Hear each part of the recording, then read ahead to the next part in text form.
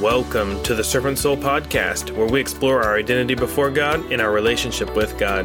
I'm your host, Kenneth Grady, and I pray that we will be fed by the Word of God, led by the Spirit of God, and living with passion for the will of God. And in so doing, may we raise each other up as we lay ourselves down before the Lord. This is the Servant Soul Podcast.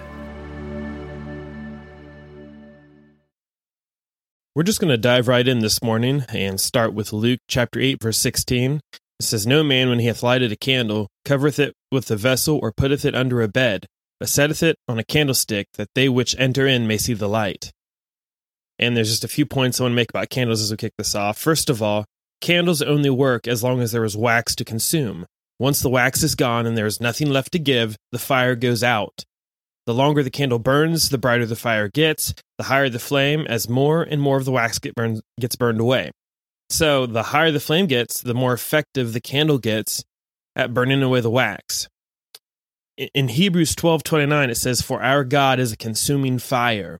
And a lot of us want to look like we have the light of Christ in our lives, but we aren't willing to have anything consumed. We're not willing to give anything up. Our fire is just our words, but there's absolutely no fuel for the fire. Candles only work as long as there's something being sacrificed. And so the longer we burn for Christ, the more effective we should be getting at using up our resources for the glory of God. John 3:30 says, "He must increase, but I must decrease." So what is increasing in our lives? God's consumption of our resources or our own consumption of our resources? Are we like the functional candle that we grab as soon as the power goes out so there's light in the house? Or are we more like one of those expensive candles that's carved and ornamental that we would never actually light because it's too precious to us to be useful? I mean, seriously, as a Christian, am I a candle being consumed by the light of God, or am I too precious to myself to be consumed so that others can see? I mean, what is the target? Christian success? I mean, seriously, we feel like we're blessed and that we must be doing well because of all the goals we're reaching in our life. Like making progress on investments or our careers or our retirement, talking about all this stuff in our lives as if, all this wax that's piling up is a sign that God has favor on us for our faithfulness. Yes, we are all blessed to have the things that we have, but don't get hung up on that. God gave us free will. Of course we hit the target of increase. We were aiming at it.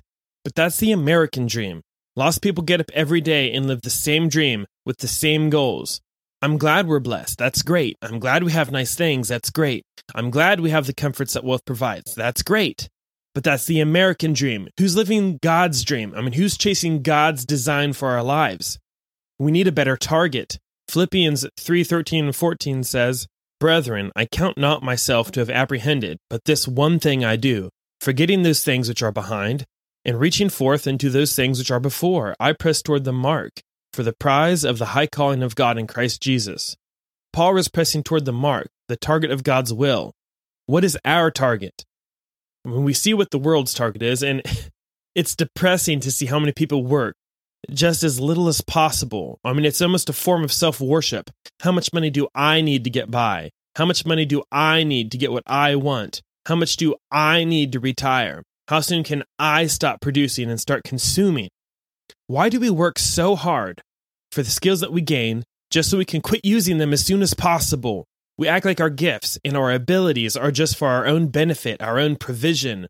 I mean, big deal if we're successful. What are we successful for? What is the target? God's target in Ephesians 2:10 says, "For we are his workmanship, created in Christ Jesus unto good works, which God hath before ordained that we should walk in them." God put each and every one of us on this earth to do something. I have skills nobody else has. I have experience nobody else has. I have character that nobody else has. Nobody else can do like I can.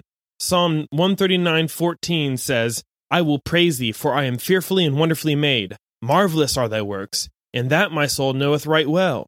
I mean, why? What is the reason I'm made this unique? So I can just enjoy myself, my own success, my own company? 1 Peter 4:10 says, "As every man hath received the gift, even so minister the same one to another, as good stewards of the manifold grace of God." God made me unique so I could fit into the lives of others the way I am needed, the way that only I can. Is anybody benefiting from the gifts that God gave me? The target of a good steward is how much can I do with what I have? How much money can I make to help others? How much of what I want can I do without? Can I serve God more or less if I retire? In what ways can I keep producing until I breathe my last breath? One of the most debilitating diseases in our life is our addiction to comfort. We are drowning in a comfort crisis at every moment. I mean, we don't just want to be comfortable, we demand it. We shape our entire lives around comfort, sacrificing almost anything meaningful to maintain it. We search and study and change to make sure that we set ourselves up. Not to follow a meaningful purpose, no, but to make sure that we get the right benefits, the right insurance, the right vacation package, the right retirement package. We're more focused on what we can get out of our work we perform than the fact that there is work to be done.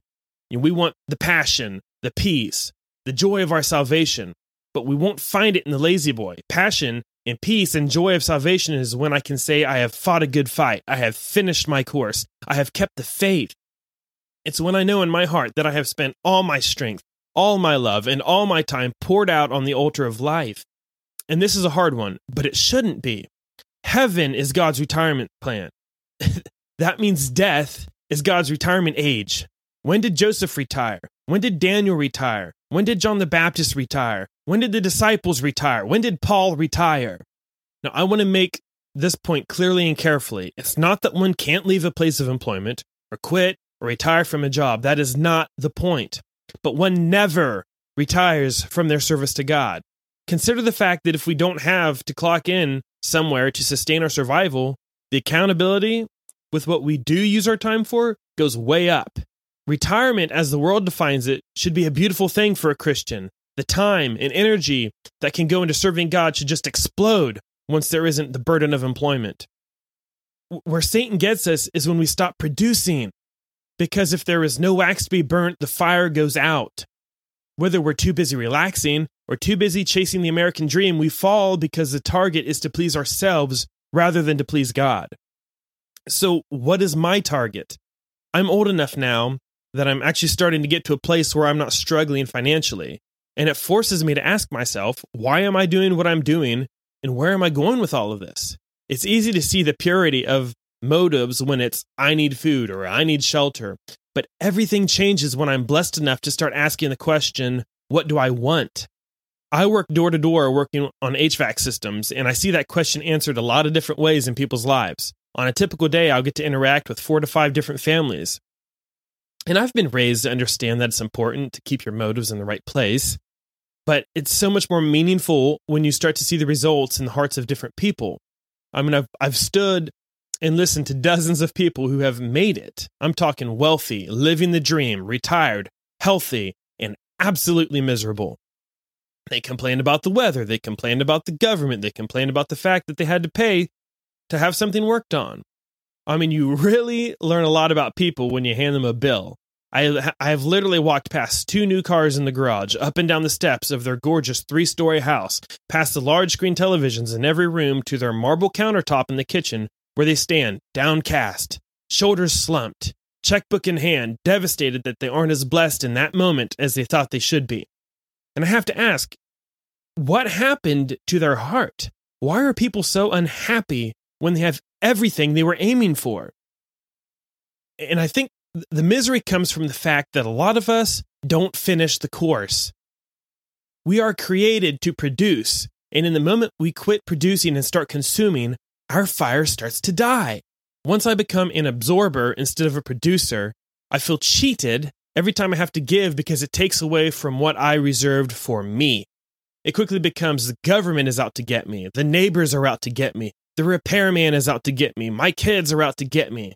The Bible says it's more blessed to give than to receive. But it's painful to give because there's no longer a stream of blessings to draw from.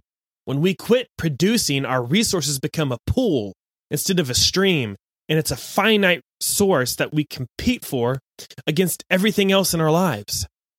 Here's what Psalms 92:12 and 14 tell us about finishing our course God's way. The righteous shall flourish like the palm tree. He shall grow like a cedar in Lebanon. Those that be planted in the house of the Lord shall flourish in the courts of our God. They shall still bring forth fruit in old age. They shall be fat and flourishing, to shew that the Lord is upright. He is my rock, and there is no unrighteousness in him. As Christians, there should be no peak in our life. We don't ascend to success and then slide down the other side, selfishly enjoying all the fruits of our labor. Our lives are designed to be a continuous upward trajectory, growing, flourishing, and yielding fruit. Philippians 1:6 says, being confident of this very thing, that he which hath begun a good work in you will perform it until the day of Jesus Christ. It says he will perform a good work in you until the day of Jesus Christ, not until the day you have everything you need. God wants to perform in our lives, and God doesn't quit. God wants to take the good work he's performing in you all the way to the end, till the curtain closes. Why are we going to the grave healthy? We should be exhausted when we die. I want to be totally used up and worn out for the glory of God. I want my hands to hurt from working. I want my back to be bent from lifting. I want my knees worn out from kneeling. I want my legs sore from walking. I want my eyes blind from searching. I want my voice weak from speaking. I mean, what an awesome way to die. I don't want to quit when I'm almost there. I want to be able to say, for I am now ready to be offered.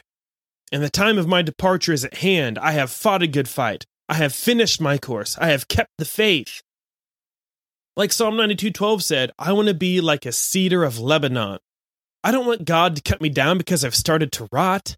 I want God to cut me down because I've grown so well, that my branches reach so far, my roots run so deep, my leaves use so much energy for his glory, that God can say, that tree has made so much room in the middle of the woods, in the middle of the vines, in the middle of the weeds, in the middle of the briars, that if I cut it down, 5 trees can grow back in its place. That tree has carved a path for others to grow. That tree has created a legacy that can produce more than its life. So now it's time to cut it down. Psalm 71, verse 17 and 18 says, O God, thou hast taught me from my youth, and hitherto have I declared thy wondrous works. Now also when I am old and gray-headed, O God, forsake me not, until I have shewed thy strength unto this generation, and thy power to every one that is to come. Amen. Thanks for listening, and until next time, may we grow in grace and in the knowledge of our Lord and Savior Jesus Christ. To him be glory both now and forever. Amen.